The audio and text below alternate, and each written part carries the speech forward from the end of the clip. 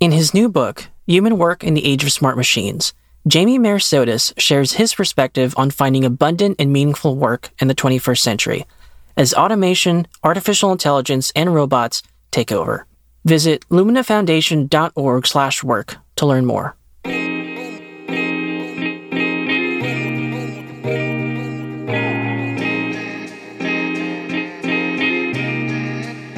Hello and welcome to Jesuitical, a podcast by the young, hip, and lay editors of America Media. That lay part means we aren't Jesuits, but we work with them. Join us each week for a smart Catholic take on faith, culture, and the news, often over drinks.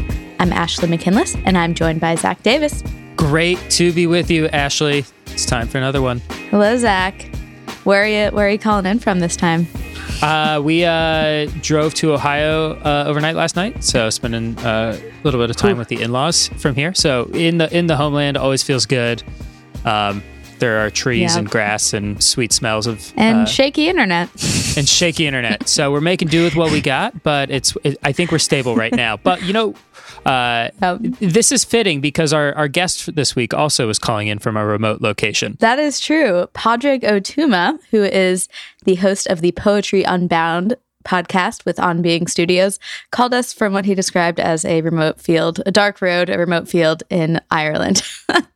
Yes. Padraig is a fantastic theologian, analyzer of literature, but also someone who's done a lot of work in Ireland's peace and reconciliation process, Ireland and Northern Ireland's peace and reconciliation process. So he's a fascinating person to talk to, whether or not you're a poetry person. Ashley is not a poetry person. I like it more than she does. Regardless, you're really going to love this conversation, especially if you're a fan of On Being. And Irish accents. And Irish accents. Yes, those always sound nice on the ears.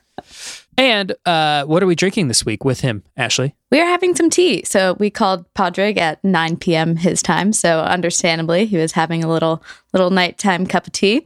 So we thought we would have this conversation in that same relaxed spirit. Excellent. So cheers to that, which, it's, again, temperature's chilling a little bit. Feels really nice right now. So cheers. Mm-hmm. Cheers. And now we have Signs of the Times, the part of our show where we sift through the Catholic news of the week so you don't have to. What is our first and only story, Zach? Yeah, so if you're plugged into the Catholic news world, you surely have heard that Pope Francis released a new social encyclical over the weekend. We have given this some preview coverage on the show before, but we're going to dive into Fratelli Tutti in just a little bit of a highlight kind of way, talk about the main points that we saw in there and what meant the most to us. But it is a long document, so this isn't a substitute for your own reading. Right. So we'll start with just some of the basics. As Zach said, it's Fratelli Tutti, and the English subtitle is On Fraternity and Social Friendship. And the Pope made his first trip out of Rome since February and the start of the global coronavirus pandemic to sign the encyclical in Assisi, which is, of course, the birthplace of St. Francis of Assisi. And the Pope has said he started working on this encyclical before the pandemic, but the coronavirus pandemic has only made its message all the more urgent and obvious in the ways that we are interconnected and dependent on one another across borders. Yeah, Pope Francis looks to St. Francis as a model for interfaith encounter and just really loving all of humanity as a brother and sister of God. He starts off the encyclical by recounting this famous meeting that St. Francis had with the Muslim Sultan Malik al-Kamil in the middle of the Crusades. And Fratelli Tutti is also grown out of a joint declaration that came out, 2 years ago, with the Grand Imam of Al-Azhar.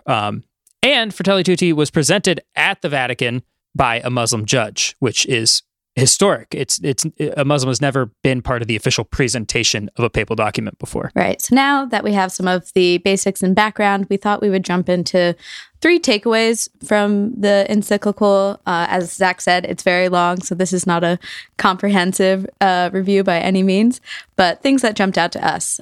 I'll start with chapter 2, which was a a long meditation on a very familiar parable from the Gospels, the parable of the Good Samaritan.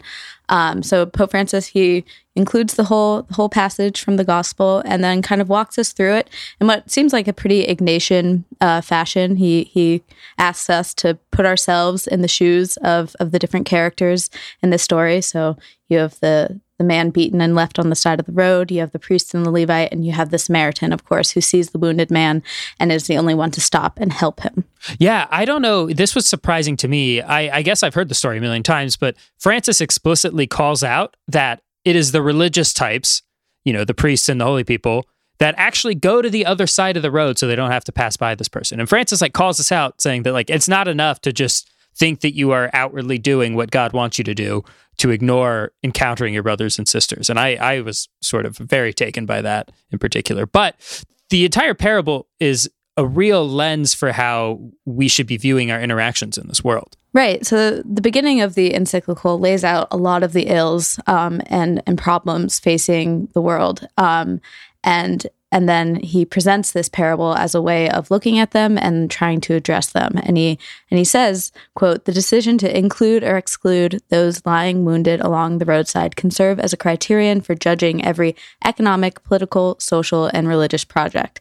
And so, yeah, you're right that he does draw attention to the fact that the religious people in this story weren't the ones, they weren't the heroes. But he also says that more fundamentally, the story asks us to strip away the title of Levite or priest or even Samaritan, and look at the basic decision that these people made, whether to give of their time and their efforts or to turn away. And that's a decision that each of us make individually, a decision we make within our countries and in our interactions with people all around the world. And that sort of brings us to the second point that we want to take out of this encyclical and talk about here is Francis is trying to critique and strike this balance between individualism and universalism. He's very concerned that, we still need to protect local people, local cultures, individual perspectives, and not just sort of being a flattened out monoculture. And also, while doing that, at the same time, remembering that we are all actually one, right? And holding those two truths in tension is a challenge, but something we can all work at. Yeah, and I really like the language Pope Francis uses to strike this balance between the local and the universal. He says, quote, "I can welcome others who are different and value the unique contribution they have to make, only if I am firmly rooted in my own people and culture. Everyone loves and cares for his or her native land and village, just as they love and care for their home and are personally responsible for its upkeep." The idea is that once you have that grounding, you learn how to love what is near, and that opens you up to greater encounter with people who are different than you and who can enrich your own life through their own cultures. Yeah, one of my favorite musicians is Stephen Kellogg, and he writes a song about giving your children roots and wings. And I feel like Pope Francis is saying a little bit of the same here too. This universal and local interplay has some pretty radical impacts on social and political and economic policy. And one of the big things that's sort of drawn attention, and I think a lot of people would find challenging, is, for example, this idea of the universal destination of goods. Right, which is not the most catchy way of expressing what the church is trying to say. Yeah, it suffers from some branding, integral human development is another one of these things the Vatican likes to speak. No, but I think it would make a great bar trivia team, integral human developers. Yeah. So I've at least got that in my back pocket for the church bar trivia game. Maybe. But what it means fundamentally is that, God created the world and he created it for everyone, and goods belong to everyone. And that there's a basic right that you have a right to the goods, the land, the food you need to have a dignified human life. And because we live in a fallen world, we do have property rights and borders to help organize our social life together. But my property rights never come prior to another person's right to live. Yeah, and that actually is a pretty radical statement when you consider what it means for our own, we're all raised in this American Lockean concept of private property being the foundational, building block of society. And this is, a pretty direct challenge to that. And I think this is a challenging thing to swallow for Americans of all political stripes. And speaking of things that might be challenging to some Americans, the Pope comes down definitively in one of the highest levels of church teaching against the death penalty. It shouldn't be a surprise. The Pope has already amended the Catechism of the Catholic Church to say that the death penalty is inadmissible. But bringing it to the level of encyclical is an important move. And he also says that the church is firmly committed to calling for its abolition worldwide. Yeah, it's a big deal because, church teaching has for a long time left, a lot of exceptions for the death penalty, even though, at least in recent years, it's been a narrow exception. But people have still read into some loopholes to try and justify its use either here in the United States or around the world to kill people when really there's no reason to justify that at all. Yeah, and he even extends that to challenging life with no hope of parole, which he calls like a secret death penalty, and adds to that Christians need to be working for more humane prison policies and, system of criminal justice that has as its end not punishment, but reconciliation and restoring those who have violated the law to society. And I don't think it's a controversial thing to say.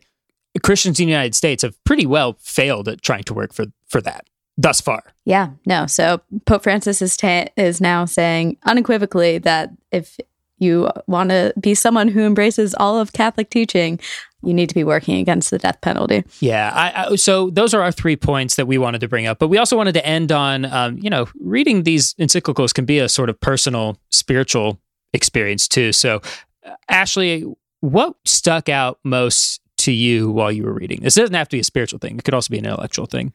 Yeah, no, I would say it has to do with the way that he went about balancing this call to universal fraternity.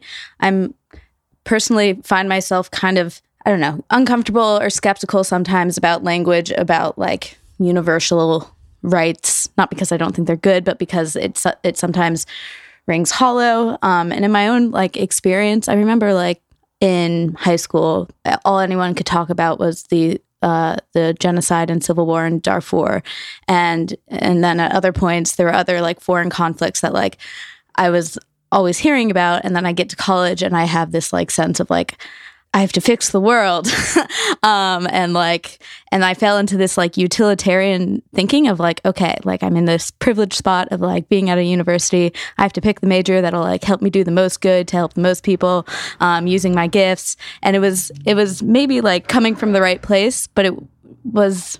I don't think it was coming from the right place. It seemed like it was coming from a place of guilt about hearing about all the trouble in the world, but not really feeling it. Not feeling like I was trying to help from a place of love. And so the way that Pope Francis talked about making sure that we're grounded in the local first and then expanding out from there really spoke to me, because I think that was something I was missing growing up. I know this will shock to hear you, but the Washington, D.C. and its suburbs are not the most... They don't have very strong local culture. They're kind of transient. And so I didn't grow up with that. And so I feel like this encyclical was a challenge for me to kind of really think about what it would mean for me to feel rooted and grounded to my local community, and then working out from there instead of starting in this place where it's okay, I have to be a humanitarian and solve the world's problems. What stuck out to you?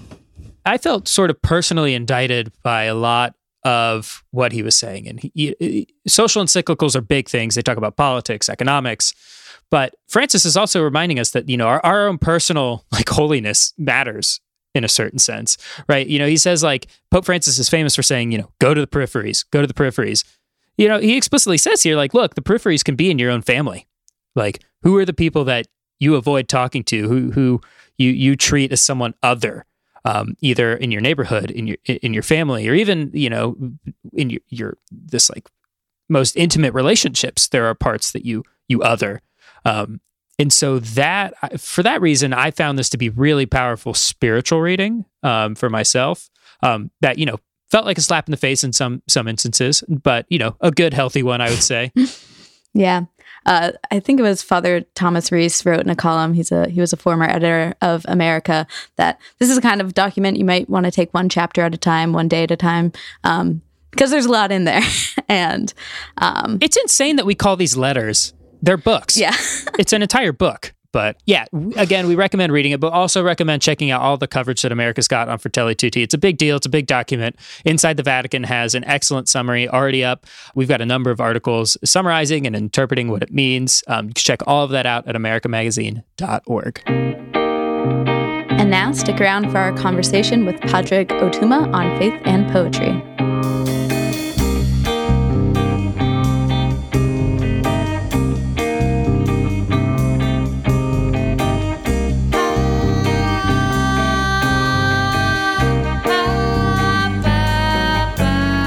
Joining us from a remote field in Ireland is Padraig Ó Tuama.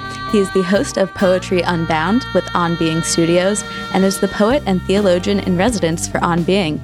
Welcome to Jesuitical, Padraig. Thanks very much, Ashley. Thanks. Thanks for joining us. Hi, Zach. Hi. I'm fangirling a little bit because I've been praying with your daily prayer book. Oh, have you? That you wrote a couple years back. That's been what I've been trying to replace. I was looking for new things to pick up during this time of lockdown when we were away from the sacraments, and that's been a real gift to me.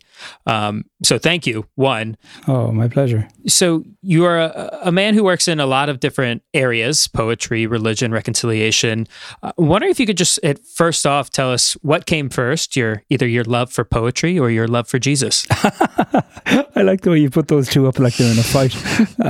Yes. Well, I think my first love was language, and therefore I think religion and reconciliation and poetry are all really circling around language and the question of language and what it can do for us, how it fails us and how it serves us and how we serve it, and how we fail it as well.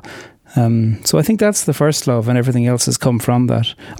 I often feel like I just have one job, which is to pay attention to language, and then I do that in different ways depending as to where the money is. and I don't mean stacks of cash, like I just mean, enough to pay for food. That's right. So what was Catholicism like for you growing up? You grew up in Ireland, where it sort of permeates so much of daily life, right? Totally. I grew up in Cork. I am number 3 of 6 in the family. And I don't even think it was possible for me to imagine what my experience would have been outside of Catholicism. It was like trying to imagine what it would be like speaking another language, or trying to imagine what it would be like to be another person. It's just an experience you can never really do, because you're always doing it from your own imagination. Like, the church was everywhere. I grew up mostly in a village called Carrigaline. I think when we moved there was about 8,000 people. Priests were everywhere. I think there was 3 priests in the parish. My parents are both daily mass goers. I liked the church. We had a nice chaplain in school. We had some great religion teachers in school. It was everywhere, learning the prayers off by heart, sacraments. My childhood was suffused with religion. And then at the age of 11, my parents kind of accidentally really sent me along to some ecumenical youth camps. I think they sent me along without really realising there was going to be Protestants. And anyway, by the time that I told them that there had been some actual Protestants there, I had really enjoyed the experience. And so I think from the age of 11, I was very interested in Protestant Christianities as well as Catholic versions. And how did that ecumenical experience influence your poetry and what you've done in that world? Well, I mean, I was always very interested in the Bible, which people associate as a Protestant book sometimes. The way you sometimes get groups of ecumenical people and they'll say, well, let's turn to 2 Corinthians. And the Protestants all turn to it and the Catholics all turn to the index, find out where it is. Can't confirm. I've definitely done that. Yeah. Yes. I mean, and I used to believe that Catholics didn't know the Bible and Protestants did. And then I worked for many years in a mostly evangelical organisation. And my conclusion is that none of us know it. It's a strange and wild text that says so many things. So I do think, though, that having been around Protestants who often when we were having Catholic Protestant discussions about Mary or purgatory or whatever, the Eucharist, people would want to say, where's that in the Bible? So it did give me a necessity to begin to ask a certain form of intellectual question about the relationship of Catholic tradition and practice to biblical text. And my work in poetry is very interested in the Bible and interested in the strange and curious corners that you find there. Yeah, maybe that's a good place to start talking about Poetry Unbound, which just launched its second season. Can you explain a little bit the format of the show? What poems are you selecting, and then how do you get into them? So Poetry Unbound is a program from the On Being studios, and On Being is a media project as well as a public life project, and so produces a few different podcasts and radio shows. On Being with Krista Tippett, Poetry Unbound, This Movie Changed Me, I'm Living the Questions. So Krista asked me a couple of years ago would I be interested in working with On Being to do a poetry offering, and we have 2 seasons every year, and it's broadcast on Monday and Friday. So that means we take 24 poems, and Monday or Friday we just broadcast a single poem. I read it, offer a reflection on it, and read it again. It's 12 to 15 minutes long. It's like a small Lectio Divina. That was what I was just struck by that. The exact structure is almost, it's Lectio Divina, right? Where you read scripture, pause. If I was properly Jesuit, I'd have made it a triple colloquy and read it 3 times. Yeah, but you're 2/3, so we'll take it. A double colloquy. Yeah. Yes. There's something about hearing a poem and then hearing a reflection on it, hopefully in order to open up the hospitality of the poem and to open up the way within which the poem is yearning to be heard. Poetry is often seen like this thing that people need to achieve, rather than, I think, poetry is seeking to welcome in. And what I try to do in the reflections in between is to offer some moments where you can point out a piece of craft or a piece of technique or a little bit of a literary background or some piece of information that's helping to open up the poem, so that when you hear it for a second time, it's almost like you're hearing it for a first time, and some windows have been opened and you can look in or look out and see what the world is doing, and perhaps think, if I were to respond to a prompt like this, how would I do so? I think poetry veers toward the human person with a great level of respect, and often, unfortunately, I think people finish school having felt like poetry was something that didn't respect them unless they were able to get the answers correct in the examinations, and I think that's a real shame. Yeah, I was going to say, I'm glad you said that, because Zach likes to make fun of me for being very uncultured because I'm not. I don't read a lot of poetry. Yeah. And I think it was kind of a little ruined for me in high school. Like in American high schools, you have these things called DBQs, document-based questions, where it's like you're given a poem and you're given like 5 questions and you have 1 hour to write as much as you possibly can about that poem for the test, so you can get your credits for college. And so like that was my introduction to poetry as a young adult. And so it was never something I saw as like pleasurable. And had you never done poetry in school up till then? Like, were you learning poems off by heart in school? Not very much. No, I don't think. Like the memorizing poem thing doesn't happen when you're a kid anymore, I don't think. Okay. No, which my mom was horrified by, because she can to this day recite poems that she learned in elementary school.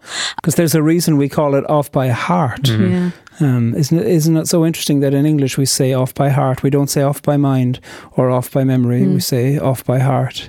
There's something so beautiful about that.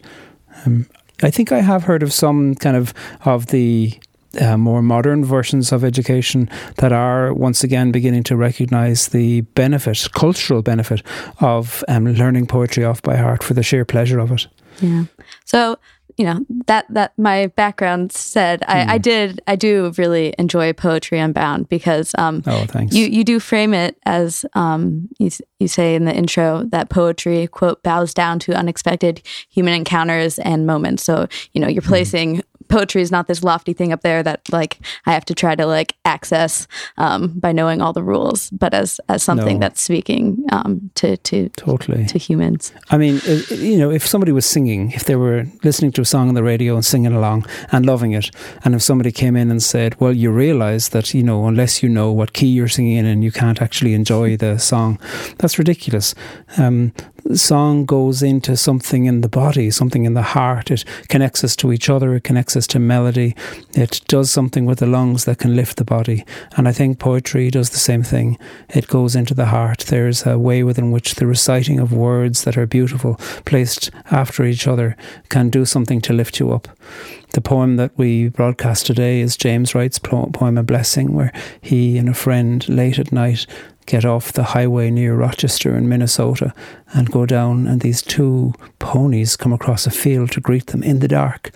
And it speaks about how the ponies bow and that they're quivering with excitement and that they are filled with love, these ponies. And this man is a war veteran, and he's describing this moment of tenderness, and toward the end of the poem he says that he's worried that if he tried to take in any more of the beauty that he would burst into blossom.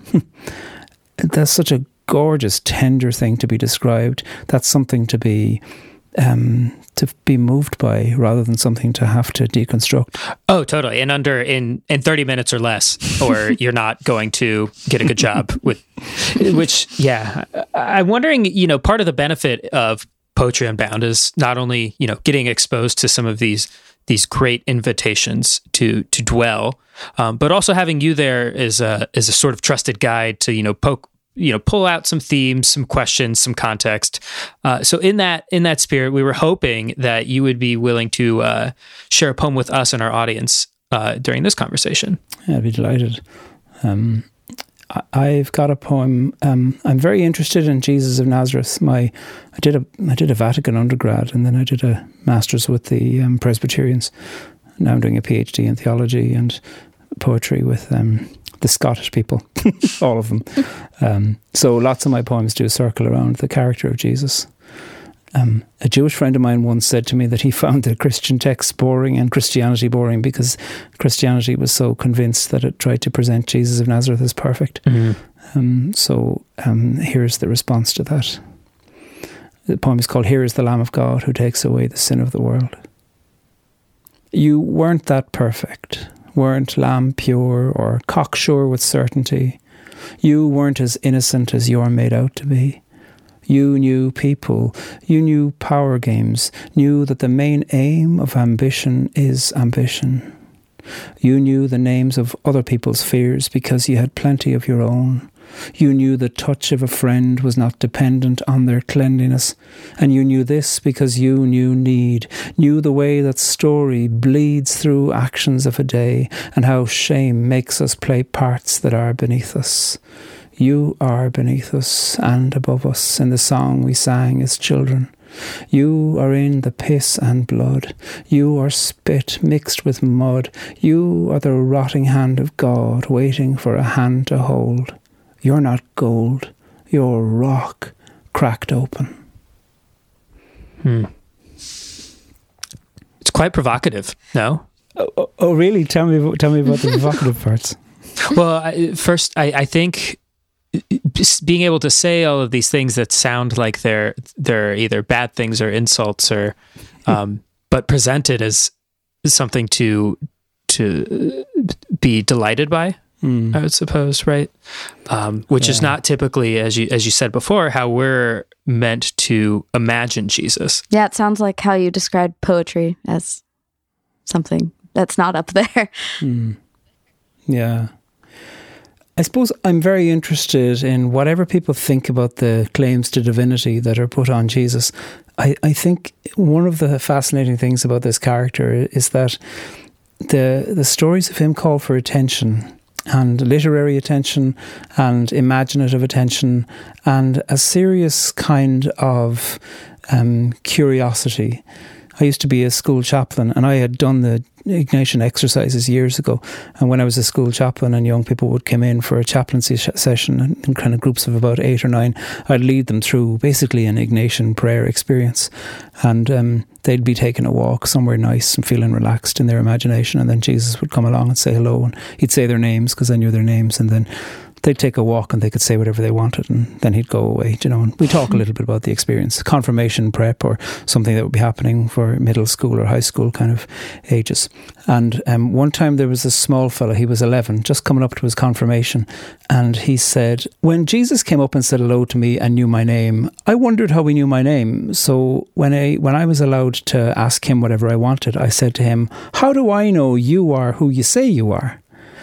And I yearned for that kind of spontaneity to say what I think in the place of religion, rather than imagining what I should think or what I should say or what I shouldn't say, imagining all the rules, all the things that are said to you, to be open to the human experience, which I think is one of the things that the gospel texts, the gospel literatures are all about. These interruptions that happen, interruptions that seem to have delighted or disturbed people enough that they remembered them and wrote them down with some level of recall. And so I suppose I'm interested in being less constrained by what I should or shouldn't say or think, and more interested in thinking, how can I meet with curiosity and wonder and integrity and say the kind of things in poetry that, if there is a Jesus of Nazareth, that I'd say to his face were he to listen.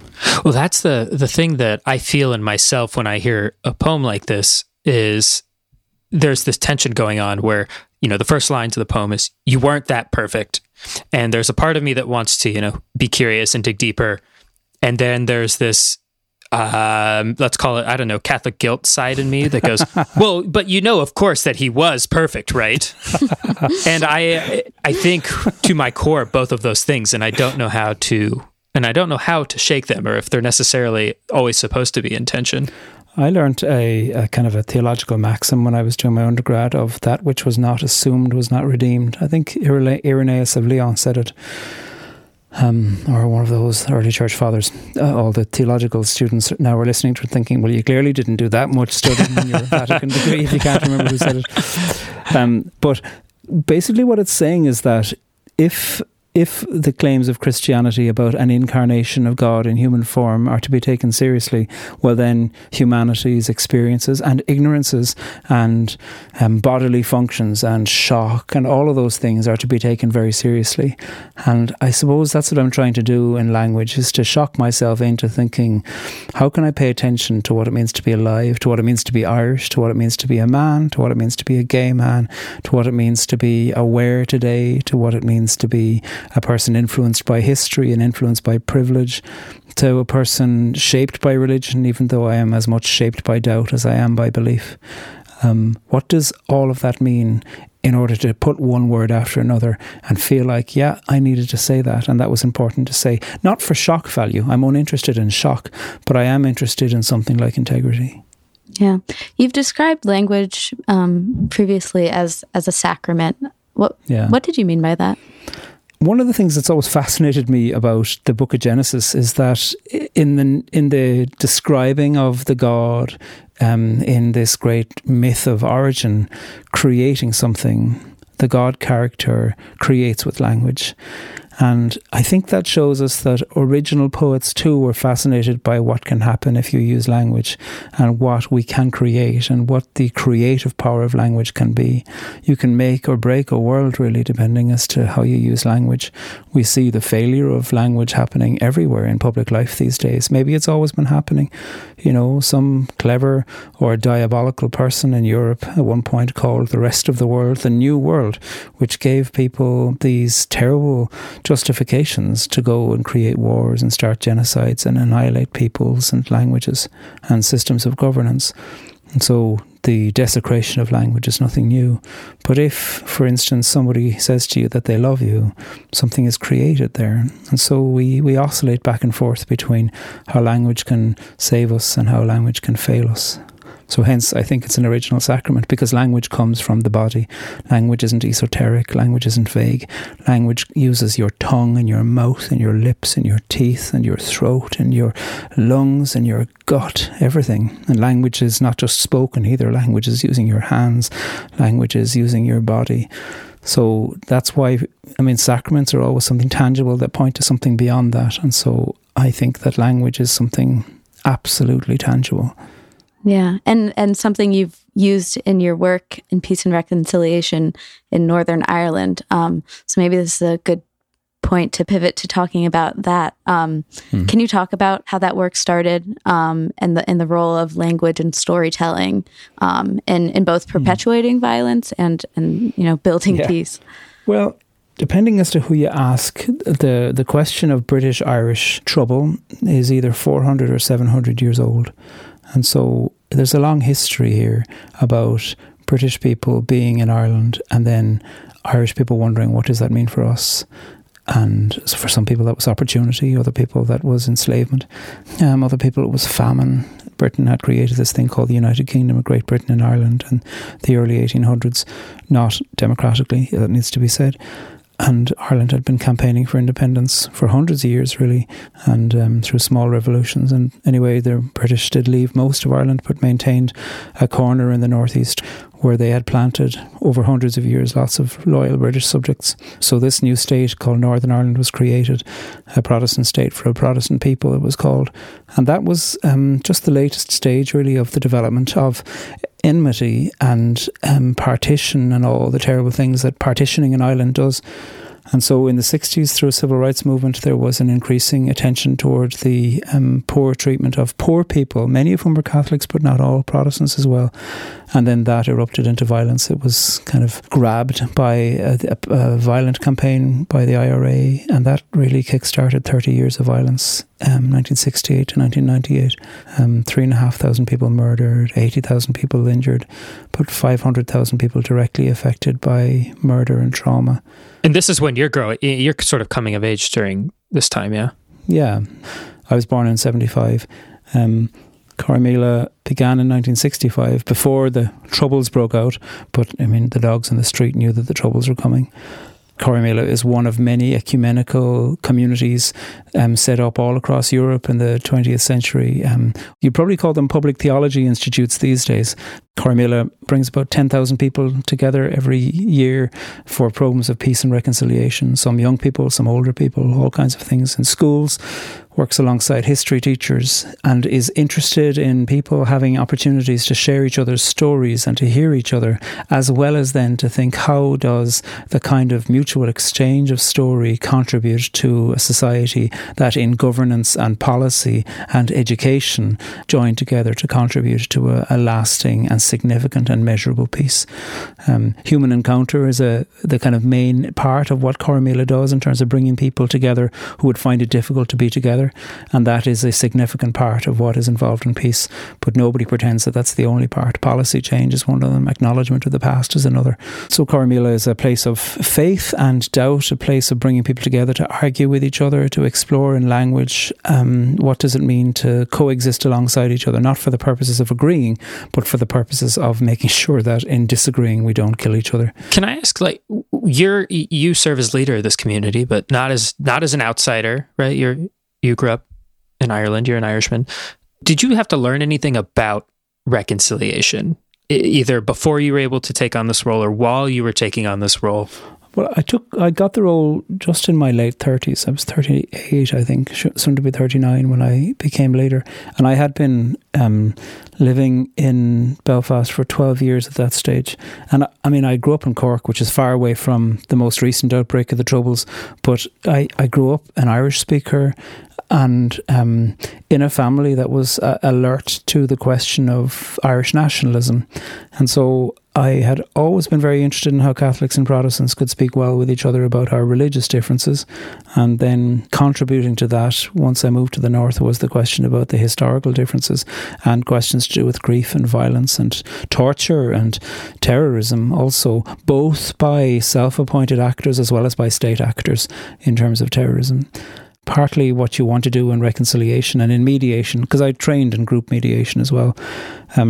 Part of what you want to do is to know enough that you realise you can't expect that anything you know will work. You can't go in with arrogance to a question of mediating a conflict. You want to go in with the courtesy of a lot of homework and then the humility of a lot of listening in order to figure out what do we want. as well as then the skill to say, do we want to just fight? I think often, unfortunately, conflict studies and conflict, being a conflict practitioner or a conflict resolution practitioner, you realise that lots of people's imagination looks forward to a really good fight that they hope they'll win. And I suppose one of the questions in conflict resolution is, okay, so what happens the day after you win? What happens then? Yeah.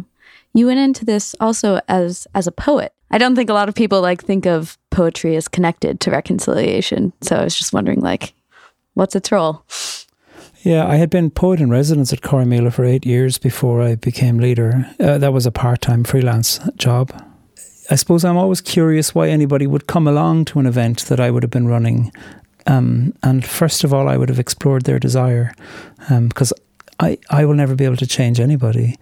But often people wish to discover something new. They wish to have some new wonder, some new curiosity, have an answer to a question that they know they don't know the answer to. And that is a creative moment. That's something like the spark behind a poem. Do you think you can get anywhere without that creative moment? I don't know if you can, because sure, we've all tried, whether it's on social media or around a dinner table or shouting at somebody. We've all tried to change somebody else's point of view. And typically, the harder you try to change them, or the harder somebody tries to change you, the more resistant we can become. Change is a very intimate thing. And so I am fascinated anytime anybody comes along to an event. Now, obviously, Corrymeela does a lot of recruiting or listens. Any reconciliation project, you're invited in to do some change work with a community of people. You turn up and you realise, my God, everybody here hates me because they feel nervous that you're going to force them to change a point of view that feels precious to them because it's tied up with their grief or their mourning or their anger or their sense of displacement or marginalisation or misrepresentation. So all of these things are things to be explored. I think finding a way to say, look, whatever opinions you have, you can leave with them, but maybe we'll hold them in a new way. Maybe we'll try to ask a question that we know we don't know the answer to, and to find ways within which human connection can be intellectually stimulating, personally stimulating, where you can explore power, because power is always very present in the room, as well as threat, because some people might be able to get to the stage to say, I didn't tell anybody I was coming along here tonight to this meeting because I would be worried what they'd think of me, whether I was turning a traitor to my own political or national or religious point of view. And all of that is very interesting and very brave. And ultimately, as a person involved in peace mediation, I am aware, A, of the threat that peace is, because it always takes risk, and B, of the invitation to creativity. And I see every person as a creative person.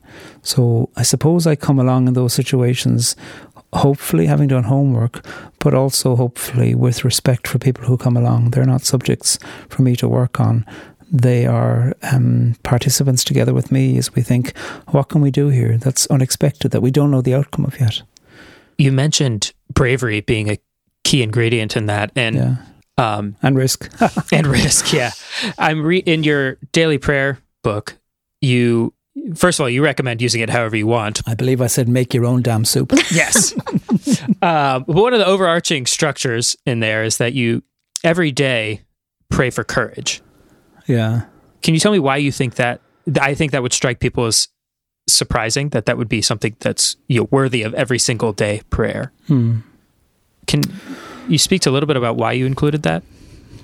It kind of happened by accident. I knew that I was going to write a prayer for the first year of my leadership at Corrymeela. I got the job toward the end of 2014, and I was the first Catholic and the first gay person to be in the role of leadership there. And I suppose I needed some courage myself. And I love the word courage because it comes from the Latin word cor, meaning heart. And that courage is a powerful invitation to live from the heart, to live from, as the Catechism says, that part of us that is in encounter, that part of us where the psychic drive is, that part of us where the intuition rests. And that, I think, is of the quality of peace. Peace is not a project. Peace is not a strategic plan, even though it'll be benefited by projects and strategic plans. Peace is something where we guarantee, in the midst of our differences, in the midst of our deep disagreements, we will not take recourse to threat. We will explore with language and with risk what it means for me to say to you the kind of things I want to say about you. And I think we need courage for that. Yeah, especially in the United States right now. I guess I'm hearing. Yeah. I mean, I should say that courage is something we need to look to the violences of our past. I think Irish people love to blame the British for everything that happened here. But when you look at the history of the Irish in the United States, for instance, in the 1800s, you see how the Irish joined in with colonial projects. Absolutely evidenced were that the majority of Irish people were involved in publicly or tacitly supporting enslavement. A very few spoke out against it. And it takes courage, I think, to tell that truth, because we would much rather imagine that because we suffered as Irish people in the diaspora, that therefore we were the friends of the others who were suffering. There are a couple of nice stories about that, but they're only, unfortunately, a couple of nice stories. The thing that Irish origin diasporic people need, I think, is courage to face into the fact that we suffered at home and then caused suffering far from our own homes and participated in it. And that takes a kind of courage today to tell that, not as a way of increasing shame upon shame about what it means to be Irish or Irish origined, but as a way to be courageous today in recognising, my God, much in all us, the problems were foisted upon us. We have foisted the problems upon other people for centuries, and therefore a reckoning and a reparation and a justice is needed. It's a good reminder that courage comes not only, for other people or for other countries, but really it's in our families and our communities too that are listening here. Yeah. Thanks so much for joining us. We do have one final question for you. And we ask all our guests this, but if you could canonize one person, Catholic or not, living or dead, fictional or real, who would it be and why? Now you didn't tell me the fictional part before. Now suddenly I'm thinking about other things. I think the first person that comes to mind is Emily Dickinson, although I don't think she'd be that interested in being canonised. I love Emily Dickinson. I just think that she is one of the most innovative and inventive and creative thinkers, one of the people who did such interesting things with language. And I think we need that kind of courage. I read her letters as well as her poems. I've got a book coming out in 2022, which is kind of like through the year with Emily Dickinson in 52 readings. And today I was reading through some of her letters. She says here, I am studying music now with the jays, the crows, and find them charming artists. And then also about the birds. She loved birds. On a wet day, she wrote, it is lonely without the birds today, for it rains badly, and the little poets have no umbrellas. She said such amazing things. And another letter, she said, the past is not a package one can lay away.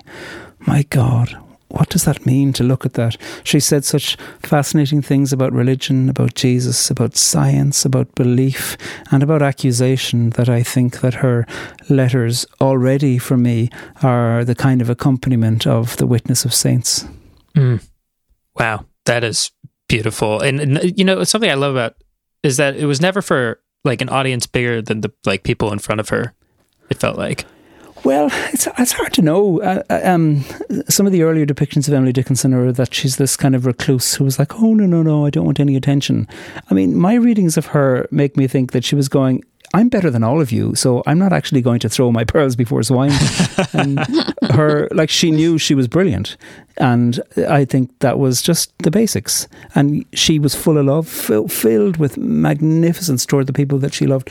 The letters she wrote to people who were in distress or people in her town or people of her acquaintance who were bereaved are so filled with courage and courtesy and language and commiseration, as well as not being frightened of death, but to look it straight in the face. So I think her mind would be fascinating to hear, because she had a confidence that has often been belied, because I don't think people knew what to do with a woman with such confidence from the 1800s. Oh, I think that makes her even more worthy of venerating. Oh, yeah. In one poem she says, the bobolink is gone, the bobolink, that beautiful bird. And she says, the bobolink is gone, the rowdy of the meadow, and no one swaggers now but me. What women in the 1860s were writing poems using the word swagger with such magnificence about themselves. So she was filled with a life fit to bursting. When she died, she had requested that she wouldn't be carried in a coffin down the main street in Amherst, but that instead she would be carried across a field of buttercups. And she was. So even in death, she belies what was expected of her. Wow. All right, St. Dickinson. Pray for us. Padraig, we just want to make sure people go follow and listen to Poetry Unbound. Season 2 just launched. You can get that wherever you get your podcasts. Is there anything else you want to plug right now? Well, myself and my partner run a storytelling event called 10 by 9, where 9 people have up to 10 minutes each to tell a true story from their life. It's an arts-based thing. It's been running in Belfast now for about 9 years. Previous to lockdown, it had become one of the biggest free monthly arts nights in Belfast. We don't break into small groups for discussion. It's just tell a true story from your life. I mean, people submit. It's not an open mic.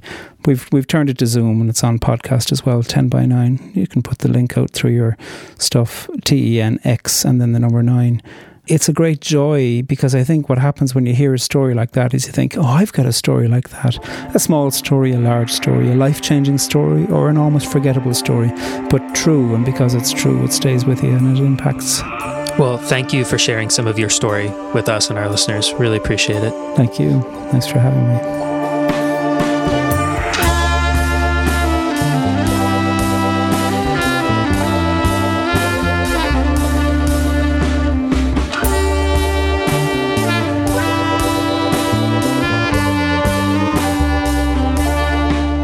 Now it's time for some housekeeping. What do we have, Zach? We mentioned it last week. We're mentioning it again this week. It's still election season, and you still, you haven't learned enough yet, I'm guessing, even though you might feel like that. Take a break from the horse race between the candidates and actually dig into the issues. Check out Voting Catholic. It's a new podcast from America Magazine that takes a look at the issues. What does it mean to vote as a Catholic voter by the issues? And this is not a dry voting guide. It goes through these issues through the stories of people who are living them, who know them well, who have been advocating on things like immigration, religious liberty, poverty. It's really well done. I'm caught up and can't recommend it more highly. So go to wherever you get your favorite podcasts and subscribe to Voting Catholic. All right, now it's time for Consolations and Desolations, the part of our show where we talk about where we found God this week and where it was harder to find God. What do you have, Zach? I got a consolation this week. It feels pretty straightforward. Sometimes it takes a lot of work to connect some dots, but talking to Padraig this week reminded me when I was in my first year at America 5 years ago. I was a bit of a producer or showrunner for our Sirius show, so I was charged of coordinating guests, getting them there, making sure they had water, all that stuff. And was straight out of college. I was a little unsure on what exactly I wanted to do with my life still. I had really thought seriously about going into academic theology and ended up in America. And Padraig, and I'm sure you got this from the interview, is just such a warm person, a good listener, and a curious person. And so here I was, a nobody, a child, and just like we're waiting for the show to start. And he is, asking really intelligent, thoughtful, empathetic questions about my life. And I had mentioned like wanting to be at America because I wanted to do, a theology that it was a little bit more public and trying to reach more people. And he wrapped up our conversation just in the nicest, most genuine way possible. Like, good luck with your public theology. And it sounds like it could have been dismissive, but only he could say it in a way that made me really feel like affirmed in my vocation. And having him on the podcast 5 years later, was like a reminder and a consolation that, God was at work then and he's at work now. And like all of this memory called that to mind for me. So that's what I got. Yeah. And now you're a public theologian. That's right. I guess you could just, if I could, public podcaster. How about that? Yeah. What do you got, Ashley? I went to Father Sundrup and I really thought this was his desolation, and he somehow convinced me it was a consolation. So here we go. The other day, I was editing an article for America, and as is often the case when you work for a Catholic magazine, the articles you're working on are, invitations to prayer sometimes. And it was an article about the Jesuits working during the plague in the 16th century and how while they suspended communion, they did not suspend confession because that was seen as like the most essential sacrament. And it kind of like made me like pause and think and be like, wow, I've spent a lot of time thinking about how much I miss the Eucharist and not a moment thinking about missing confession. In fact, it's been nice to have an excuse to not feel bad about not going to confession. And so I was like, oh, I need to look into that. So I was just like thinking about like, okay, what is the roadblock here? Why you've never had like a traumatic experience in confession? You've only felt better after going, like, what is keeping you from it for the last couple of years? And what it came down to is I was just like, well, if I went in there would be some things that are technically maybe sins that don't feel like sins. And then there are other things that an outsider might not recognize as sin, but that feel like they're sin to me and are pulling me from God and other people. And then there are other things that are definitely sins, but I don't know if I'm ready to say them out loud yet, because if I do that, then maybe I'll have to change. And just I was able to like kind of name the fear that I have of like, and when I was talking to Father Sundrup about this, he was like, well, it sounds like you have a divided heart. Like you clearly part of you wants to go to confession and part of you doesn't. And it's because you're afraid of, the fact that if you go, then God's going to be calling you to be holy, and that's scary, and you don't know what that looks like. So it sounds like you're wrestling with God right now. And if you're wrestling with God, that means God's there, and that's a consolation.